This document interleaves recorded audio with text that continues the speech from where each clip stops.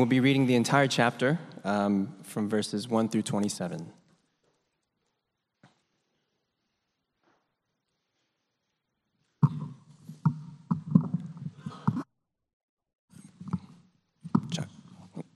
Proverbs chapter 4, verses 1 through 27.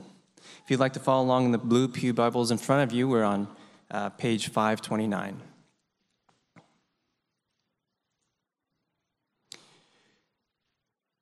Hear now the reading of God's holy and inerrant word. Hear, O sons, a father's instruction, and be attentive, that you may gain insight. For I give you good precepts. Do not forsake my teaching. When I was a son with my father, tender, the only one in the sight of my mother, he taught me and said to me, let your heart hold fast my words. Keep my commandments and live. Get wisdom, get insight. Do not forget, and do not turn away from the words of my mouth. Do not forsake her, and she will keep you. Love her, and she will guard you. The beginning of wisdom is this: get wisdom, and whatever you get insight.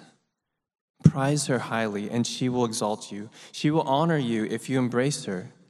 She will place on your head a graceful garland. She will bestow on you a beautiful crown. Hear, my son, and accept my words, that the years of your life may be many. I have taught you in the way of wisdom, and I have led you in paths of uprightness. When you walk, your step will not be hampered, and if you run, you will not stumble. Keep hold of instruction, do not let go.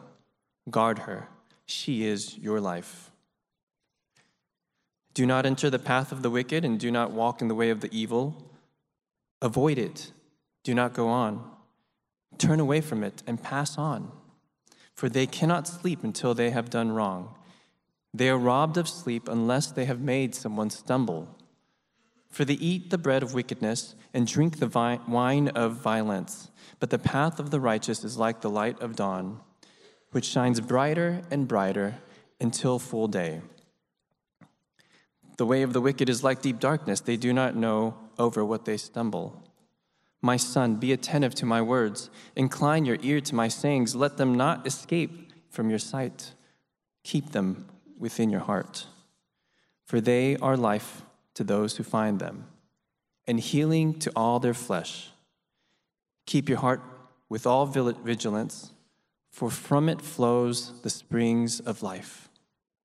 Put away from you crooked speech, and put devious talk far from you. Let your eyes look directly forward, and your gaze be straight before you. Ponder the path of your feet, then all your ways will be sure. Do not swerve to the right or to the left. Turn your foot away from evil. This is the word of the Lord. Please be seated.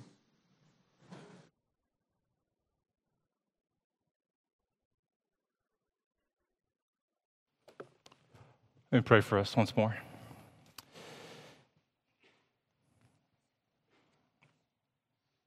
Father, we thank you for the word that was just read, and now we are asking by the power of your Spirit to give us illumination and understanding into this scripture, that we might be able to hear it, to submit to it, and to respond with faith and obedience for your glory, for our good. In Jesus' name, amen. Well, we have been in the book of Proverbs, and we have been talking about the subject of wisdom. We've already talked about how being biblically smart is not the same thing as being biblically wise, how you can be smart in the Bible, but if you don't know what to do with all of that biblical knowledge, if you don't know how to translate it into your life, how to help you live a godly life in the healthy fear of the Lord, then you're not yet wise in the Bible. We've also talked about how you get wisdom. We've said how getting wisdom does call for you to pray, for you to ask God, just as Solomon asked God for wisdom. But that doesn't mean, and we stress this as we looked at Proverbs 3, it doesn't mean that you just sit back and you just passively wait for God to zap you with wisdom. Now, we're told in Proverbs 2, verse 4, that wisdom is something you have to seek after like silver. It's something you have to search for like hidden treasure. And you're not going to find silver or hidden treasure just kind of sitting there right on the ground, on the surface, ready for you to crouch over and pick it up. No, if you want that silver, if you want that hidden treasure, you're going to have to dig for it. You're going to have to exert some effort for it. Well, in the same way, if you want wisdom, if you want to get wisdom, then you're going to have to dig deep into the Scriptures. You're going to have to exert some effort to study it, to understand it, and to store it up in your heart. This means, friends, that no one grows wise overnight. It's going to take time. It's going to take concerted effort to find wisdom, to get understanding, to lay hold of it. Wisdom is not just going to drop in your lap. It's not something that God just zaps you with. We have to go and get it. Look at chapter 4, verse 5. Get wisdom. Get insight. Look down at verse 7. The beginning of wisdom is this. Get wisdom. Whatever you get insight. Now, the point I want to make this morning is that getting wisdom is not like your typical approach to learning when you're at school. Like when you're in school, you expect, if you're going to learn something, you want to learn something new. That's how you assume you get wisdom, by learning new things. Review time in class, it's boring, right? I mean, no one likes reviewing past material, whether it's multiplication tables or a vocabulary list. Like no one likes review time. We've gone over those lessons time and time again. Reviewing is boring. Teach me something new, teacher. That's how we assume you get wisdom. We see it as the pursuit of new ideas. But what we're going to discover here in chapter 4 is that we get wisdom not by researching novel ideas. No, we get it by recollecting old truths. Getting insight is not about blazing new paths forward, but it's about keeping to the old roads. Keeping to those roads that are well trodden by the wise who have gone before us. In other words, friends, being wise has a lot more to do with not forgetting things that you were taught and not straying from the path that you were set on. We're going to see this lesson emphasized in 3 different ways, in 3 different sections here in Proverbs 4.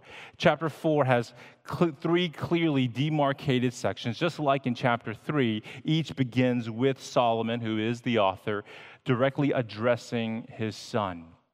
So section 1, if you're following along, and I hope you are, section 1 is found in verses 1 to 9. Section 2 is in verses 10 to 19, and section 3 is verses 20 to 27. And you see how it all starts with him directly addressing his son. And one commonality in all 3 of these sections is that word keep. Keep. So look in verse 4. Keep my commandments and live. And then look in verse 13. Keep hold of instruction. Do not let go. Verse 21, keep my words within your heart. Verse 23, keep your heart with all vigilance. And so, like we said, the emphasis here in Proverbs 4 is about not forgetting old truths, keeping it fresh, and at the same time, not straying from old roads, keeping it straight. So what we see emerging then are 3 related ideas related to keeping.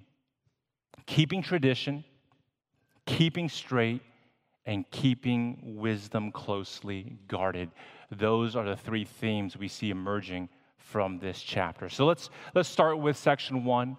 We'll start with verses 1 to 9 and this theme of keeping tradition. Here we learn the importance of keeping the tradition of wisdom.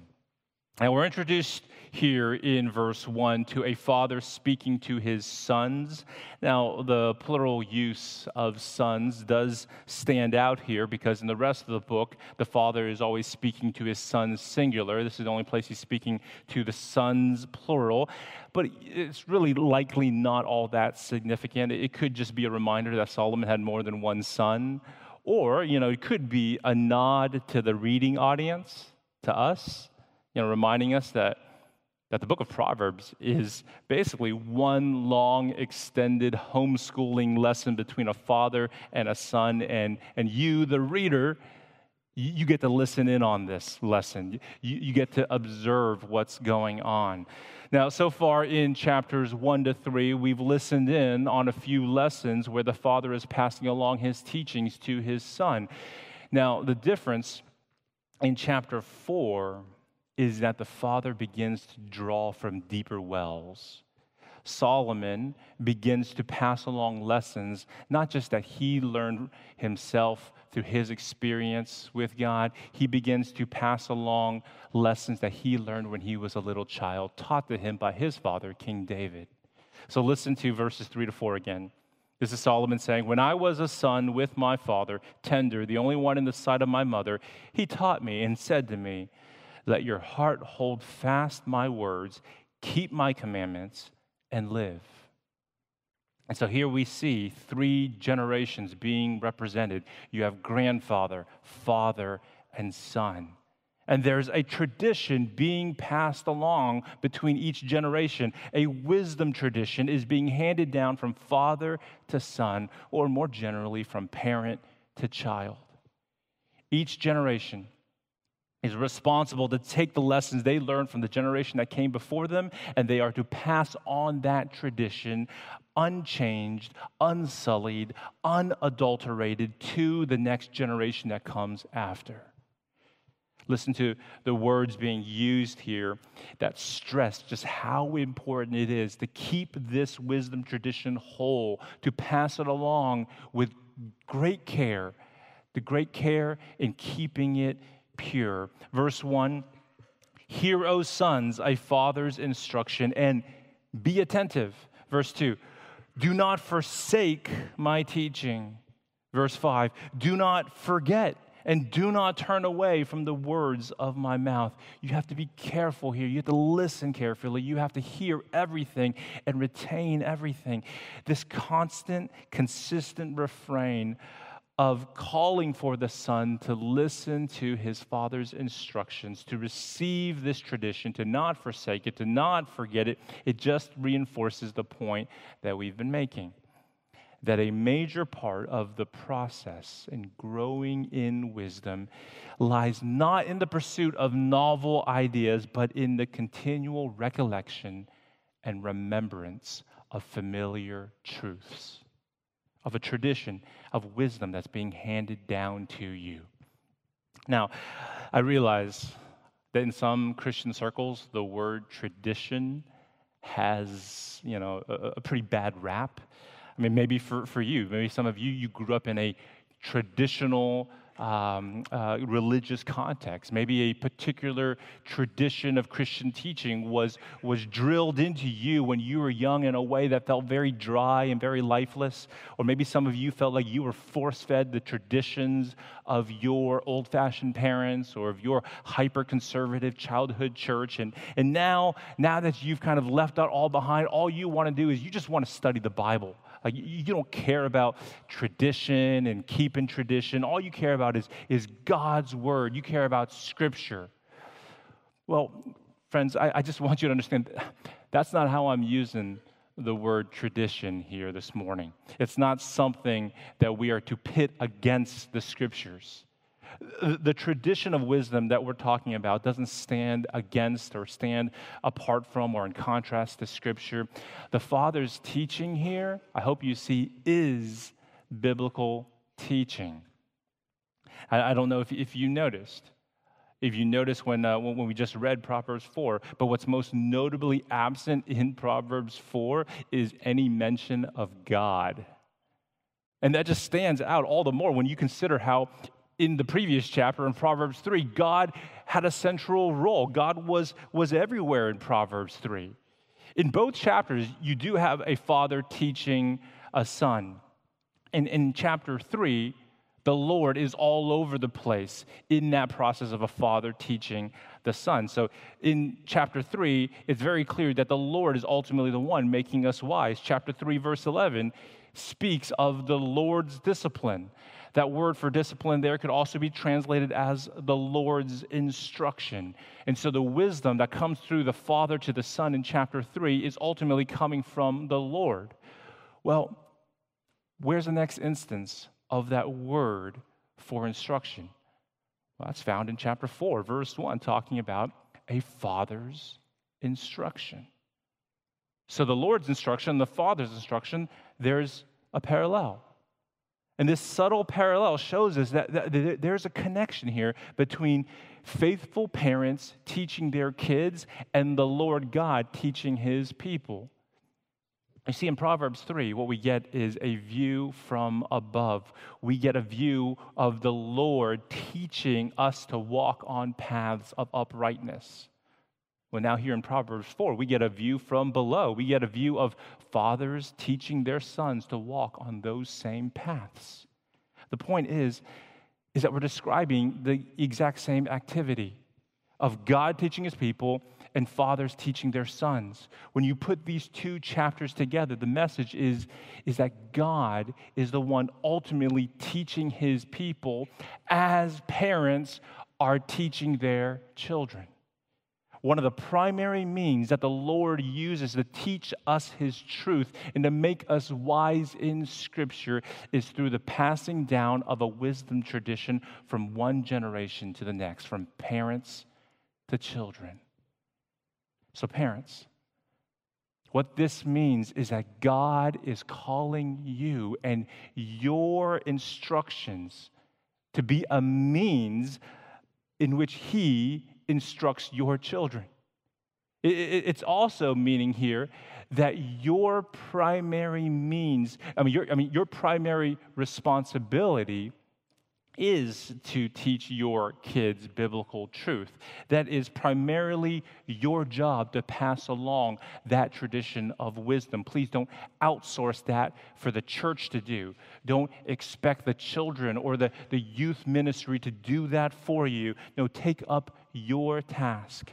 Take up what has been entrusted to you by the previous generation and faithfully pass that tradition on to the next generation. Now, the content here of that wisdom tradition isn't really spelled out for us. And so if you're wondering, what exactly am I to pass along? What am I supposed to teach? Well, really, that's what we find in the book of Proverbs as a whole. We're going to be continuing on in this book, and we're going to see plenty of lessons, plenty of truths that we should be passing along. But here in chapter 4, the emphasis is not so much on the content of wisdom, but on the dogged pursuit of getting wisdom. Look at verse 7. The beginning of wisdom is this: get wisdom. And whatever you get insight. So parents, what this means is you got to teach your kids that the most worthwhile thing that you can chase after in life is biblical wisdom. It's not popularity. It's not good grades. It's not an Ivy League education. It's not a six-figure salary. No, it's wisdom. Biblical wisdom is the most worthwhile pursuit. Notice how starting in verse 6, notice how wisdom is personified as a woman. It's a very common literary device that we find in the book of Proverbs, since the instructions were originally directed towards a young man. So it makes sense that its wisdom is personified this way. The point here is that finding biblical wisdom is like finding a good wife. Wisdom is like a woman of great worth. That's the point that's being made. So look at verse 6 with me. Look at verse 6. If you don't forsake wisdom, if you stay true to her, if you don't chase after foolishness and falsehood, then she will keep you. If you love her, wisdom will guard you. Look at verse 8. If you prize wisdom highly, she will exalt you. Wisdom will honor you. If you embrace her, she will place on your head a graceful garland. She will bestow on you a beautiful crown. Protection, honor, these are the benefits of getting wisdom. These are the reasons to pursue it. These are the reasons to pass on a wisdom tradition to your children. Think about it this way. As concerned as you are about your children growing up and marrying well, finding a good spouse, you should care even more that they get biblical wisdom. I think we get so protective when our kids get to that age when they begin to be interested in boys or in girls, and their friends start coupling off, and suddenly parents, we feel like we have to react. We have to give them the talk, or we have to sit them down and give them specific instructions about, whether they can date or not, and how long they can talk on the phone, and who they can text, and how they can use social media. And we're super concerned about what they're being exposed to, and what's influencing them and shaping them, and to whom is their heart being drawn towards. And rightly so, we should be concerned when they hit that stage of life.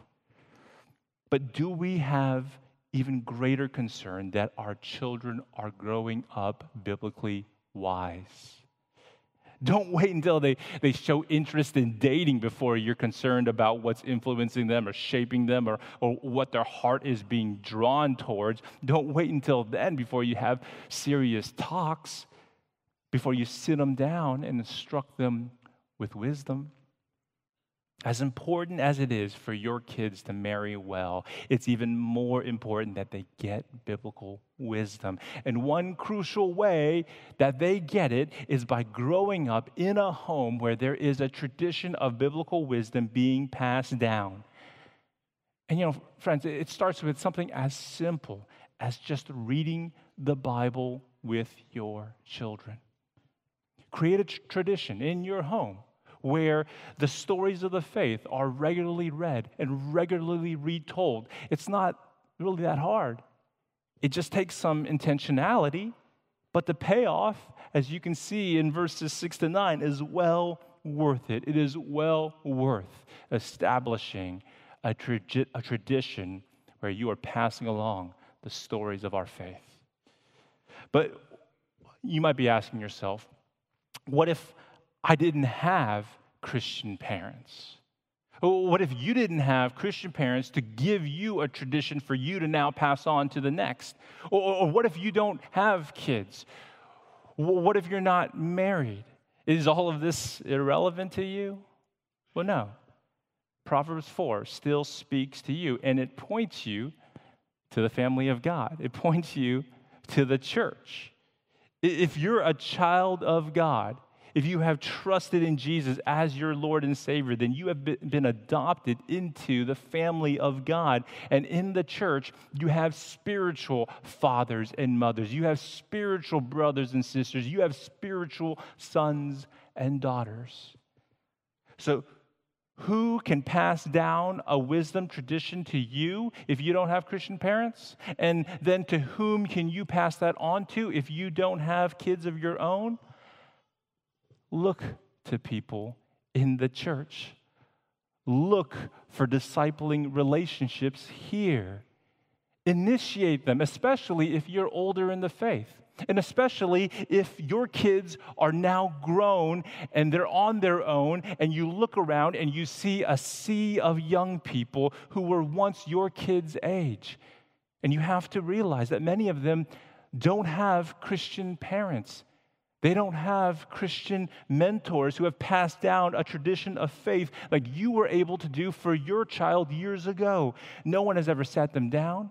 No one has ever given them biblical instruction like the father in Proverbs 4 did for his son. So they're like spiritual orphans.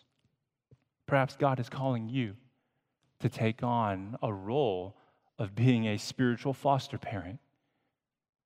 Maybe you feel like, I've already had my own kids. I've already discipled my own kids. They're grown now. Well, it doesn't mean that discipling others is over. Even without kids in the home, you still have a role to play. Look around and see spiritual orphans and ask God, how can you play that role as a spiritual father, a spiritual mother? Well, friends, so far we've seen this image of a parent passing along a tradition of wisdom to a child. If we keep on reading in Proverbs 4, there's a second image describing how to get wisdom. It's the image of an ancient path. It's the image of an old road well trodden by saints who have taken it in the past. For some, that might include your grandparents. For some, those saints might even include your great-grandparents. And there's this legacy. There is this tradition of faith in your family line. Well, if you look at verses 10 to 19, there is a theme here about keeping to the old roads, about keeping straight on the way of wisdom. So listen to verse 10 again. Hear, my son, and accept my words, that the years of your life may be many. I have taught you the way of wisdom. I have led you in the paths of uprightness. Now, as we saw back in chapter 2, there's been this consistent imagery of two roads. Life consists of two paths that you can take. There's the path of uprightness, the path of justice, the way of the good, the way of wisdom. And then there is the way of evil, the way of darkness, the crooked path, the path of the wicked. And so we see that there are two ways, there are two paths, there are two roads that we can take in life. And here, the Father is saying, son, I have shown you the old roads that your grandfather took. I am taking that road right now. Keep to it, my son. Don't stray from this road. Now look further down in verses 25 to 27. Listen to what he says. Let your eyes look directly forward, look straight, and your gaze be straight before you. Ponder the path of your feet, then all your ways will be sure. Do not swerve to the right or to the left. Turn your foot away from evil. Basically, friends, the Father is saying, son, if you want to get wisdom, if you want to grow in it, then you just stay on that straight path that I showed you. It's as simple as that. It's a straight shot ahead. Now, you would think it would be easy to stay on it. But the thing is that when it comes to the way of wisdom, as Scripture says, the gate is narrow and the way is hard that leads to life, and those who find it are few. And that's in contrast to the way of the wicked, the path of evil, where the gate is wide and the way is easy, and those who enter it are many. But of course, it leads to destruction. This concept was famously illustrated for us in John Bunyan's The Pilgrim's Progress. When Christian meets Evangelist for the first time, he asks how he can get this heavy burden of sin that he's been carrying on his back. How do I get this burden off? Well, the evangelist directs him along a straight path. He points across a very wide field, and he says, Christian, can you see yonder wicket gate? And it's wicket. I know a lot of you hear that, and you think wicked gate. No, not. It's wicket with a T, gate. It just means a small gate along a wall, a fence wall. Can you see yonder wicket gate? And at first, Christian can't see the gate, but he can see a shining light coming from the direction that the evangelist is pointing. And so he sees exactly where he needs to go. He just has to stay on that path. He has to cross that very wide field, and he's going to get to the gate. Sounds easy enough. But it's not easy staying on the straight and narrow, because that straight path takes him straight into a miry bog called the Slough of Despond. And then it leads him to Mr. Worldly Wiseman who convinces him to take a quote-unquote shortcut past Mr. Legality's house up through Mount Sinai through the giving of the law, and it doesn't go well for Christian. He does eventually get to the gate, but not after much tribulation. And the whole point is that we usually know which way we are to go. We know it's ahead of us. We know the path that we should take. We can see it in front of us. We see the old road laid out before us. And so you would think it would be a no-brainer of which path in life we are to take. But the problem is, along that ancient path are hardship and trouble. And there are plenty of detours branching off that path that look easier and they look much more gratifying. And so we end up heeding worldly wisdom and ignoring the wisdom of our parents and our spiritual mentors. And we step off of the beaten path and we take one of those detours. And every time it leads to destruction. The path of the wicked looks gratifying, but according to verse 16, it leaves you unsatisfied and restless. It says, the mischief of the wicked keeps them restless, keeps them from sleeping. If you go down that road of wickedness, you will be restless until you get others to join you on this road of stumbling. Look in verse 17. It says that for those on one of these detours, wickedness has now become a substitute for your food and for your drink. Doing violence becomes the only thing that quenches your thirst and satisfies your hunger, and yet it's never enough. And then in verse 18, we get this beautiful image of the righteous traveling on paths of ever-increasing light, but the wicked, according to verse 19, stumble along paths of ever-enveloping darkness. The Father, as you see here, he's just throwing out as many images as he can to paint that path of the wicked as unattractive as possible. And he's also giving good reasons to avoid it. But after all of those images and all of those reasons, sometimes you're just going to have to look at your kid or look at that person you're discipling and just say to them, don't go there. Just don't go there. And that's basically what the Father does in verses 14 to 15. Look there, in verses 14 to 15, there are 6 different ways in which the Father tells his Son, don't go there. Don't take that wide and easy path.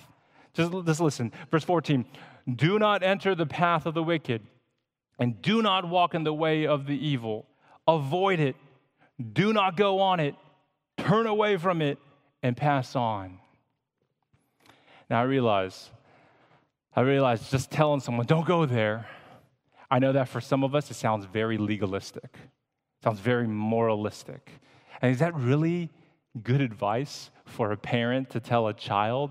Give a bunch of don'ts, a whole list of prohibitions, paths he shouldn't take, people he shouldn't associate with, things that he should avoid and turn away from and pass on. Is that really helpful? Is that really what we should be telling people? Because then they're not going to listen.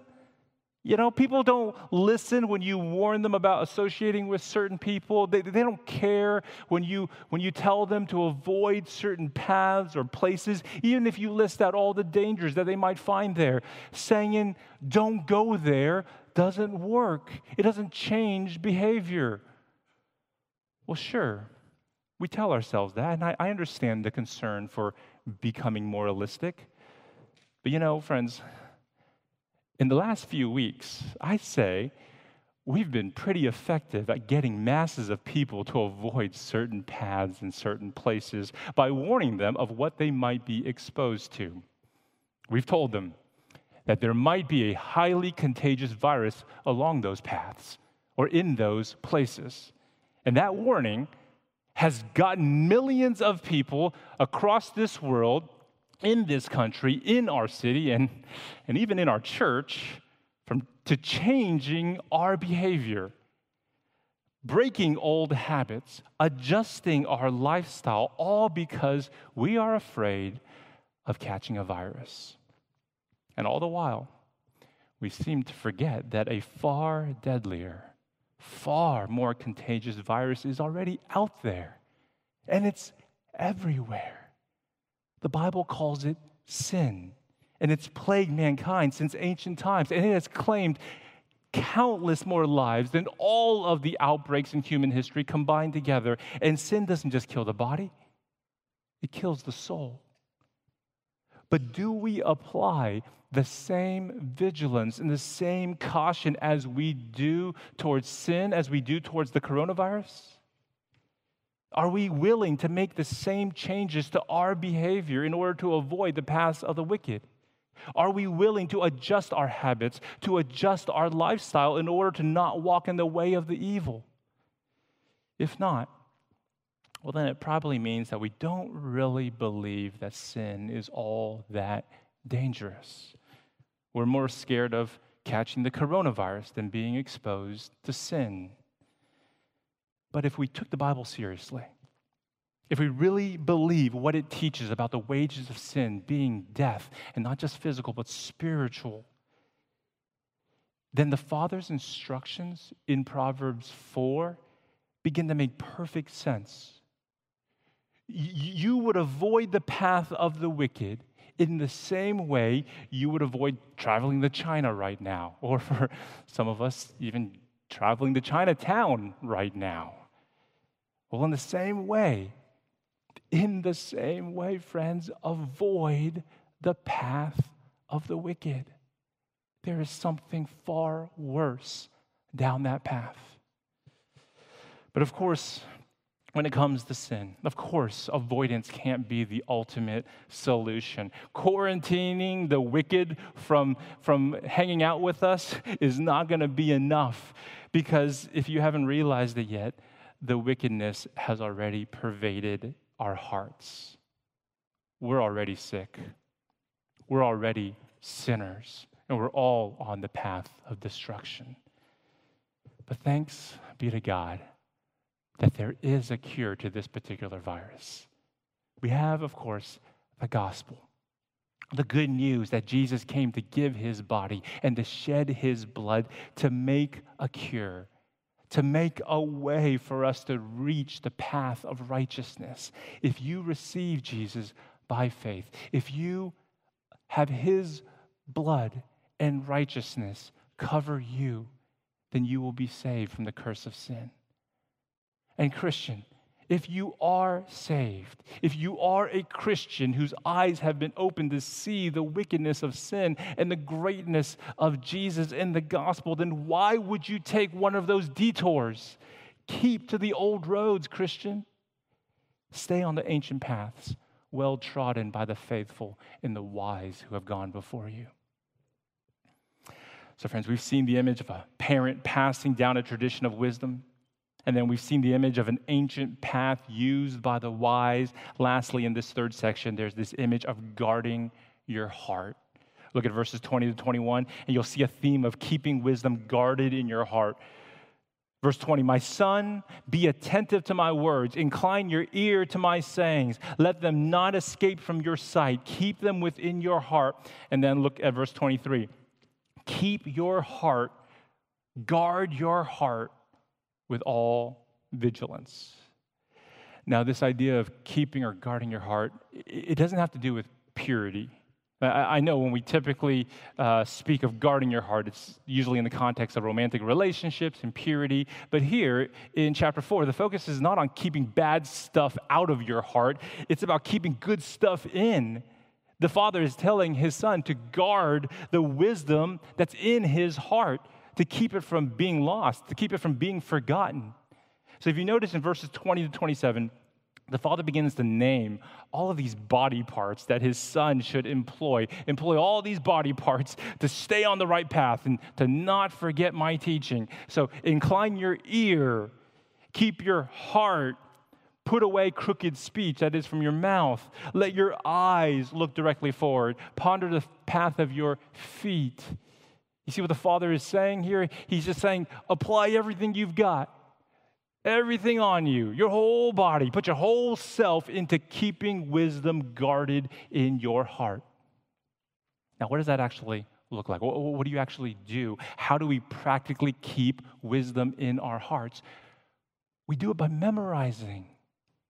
We do it by constant recollection of biblical truths. We've already seen this. This has been taught already. We saw in Proverbs chapter 3, verse 3, that the son is called to bind his father's teaching around his neck and to write them on the tablet of his heart.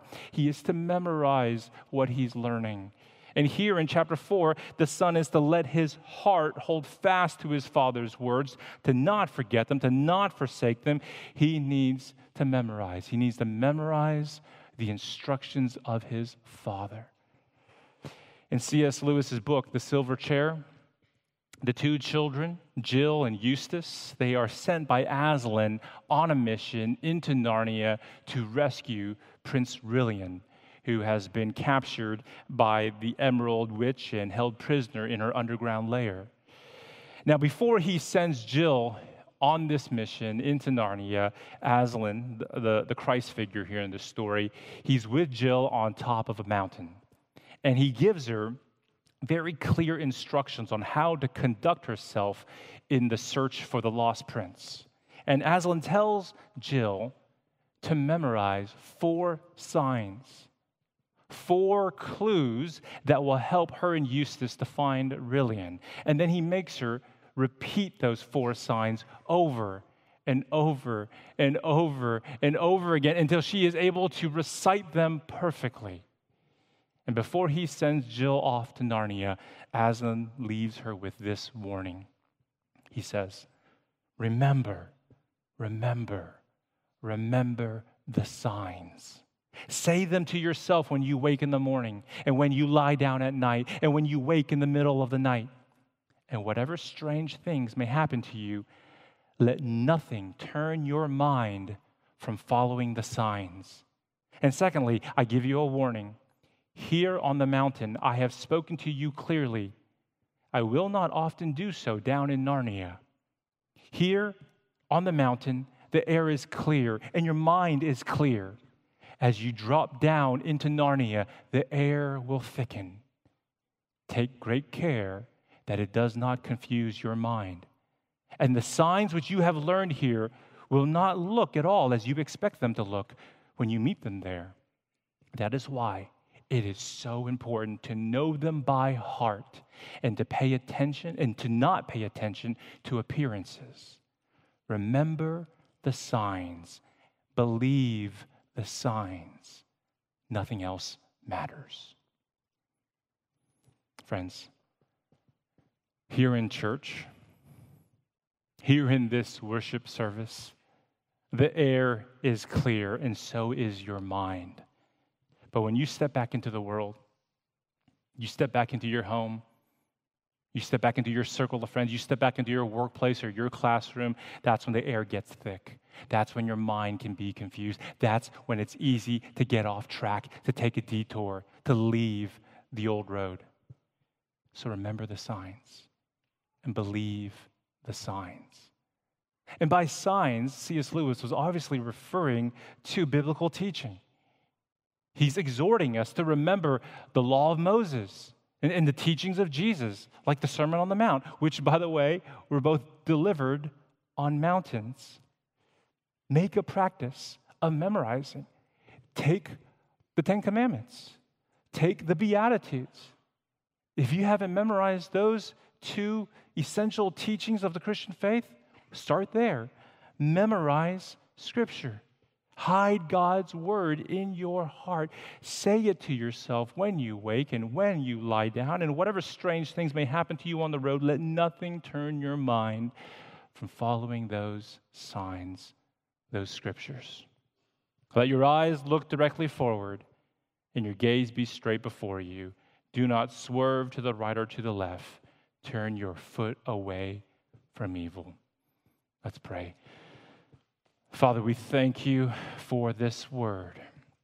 And we pray that you will keep our feet straight on the path and that we will follow the tradition that has been handed down to us from the saints of old, the tradition of wisdom, the tradition of faith in the gospel of Jesus Christ our Lord. It's in his name we pray. Amen.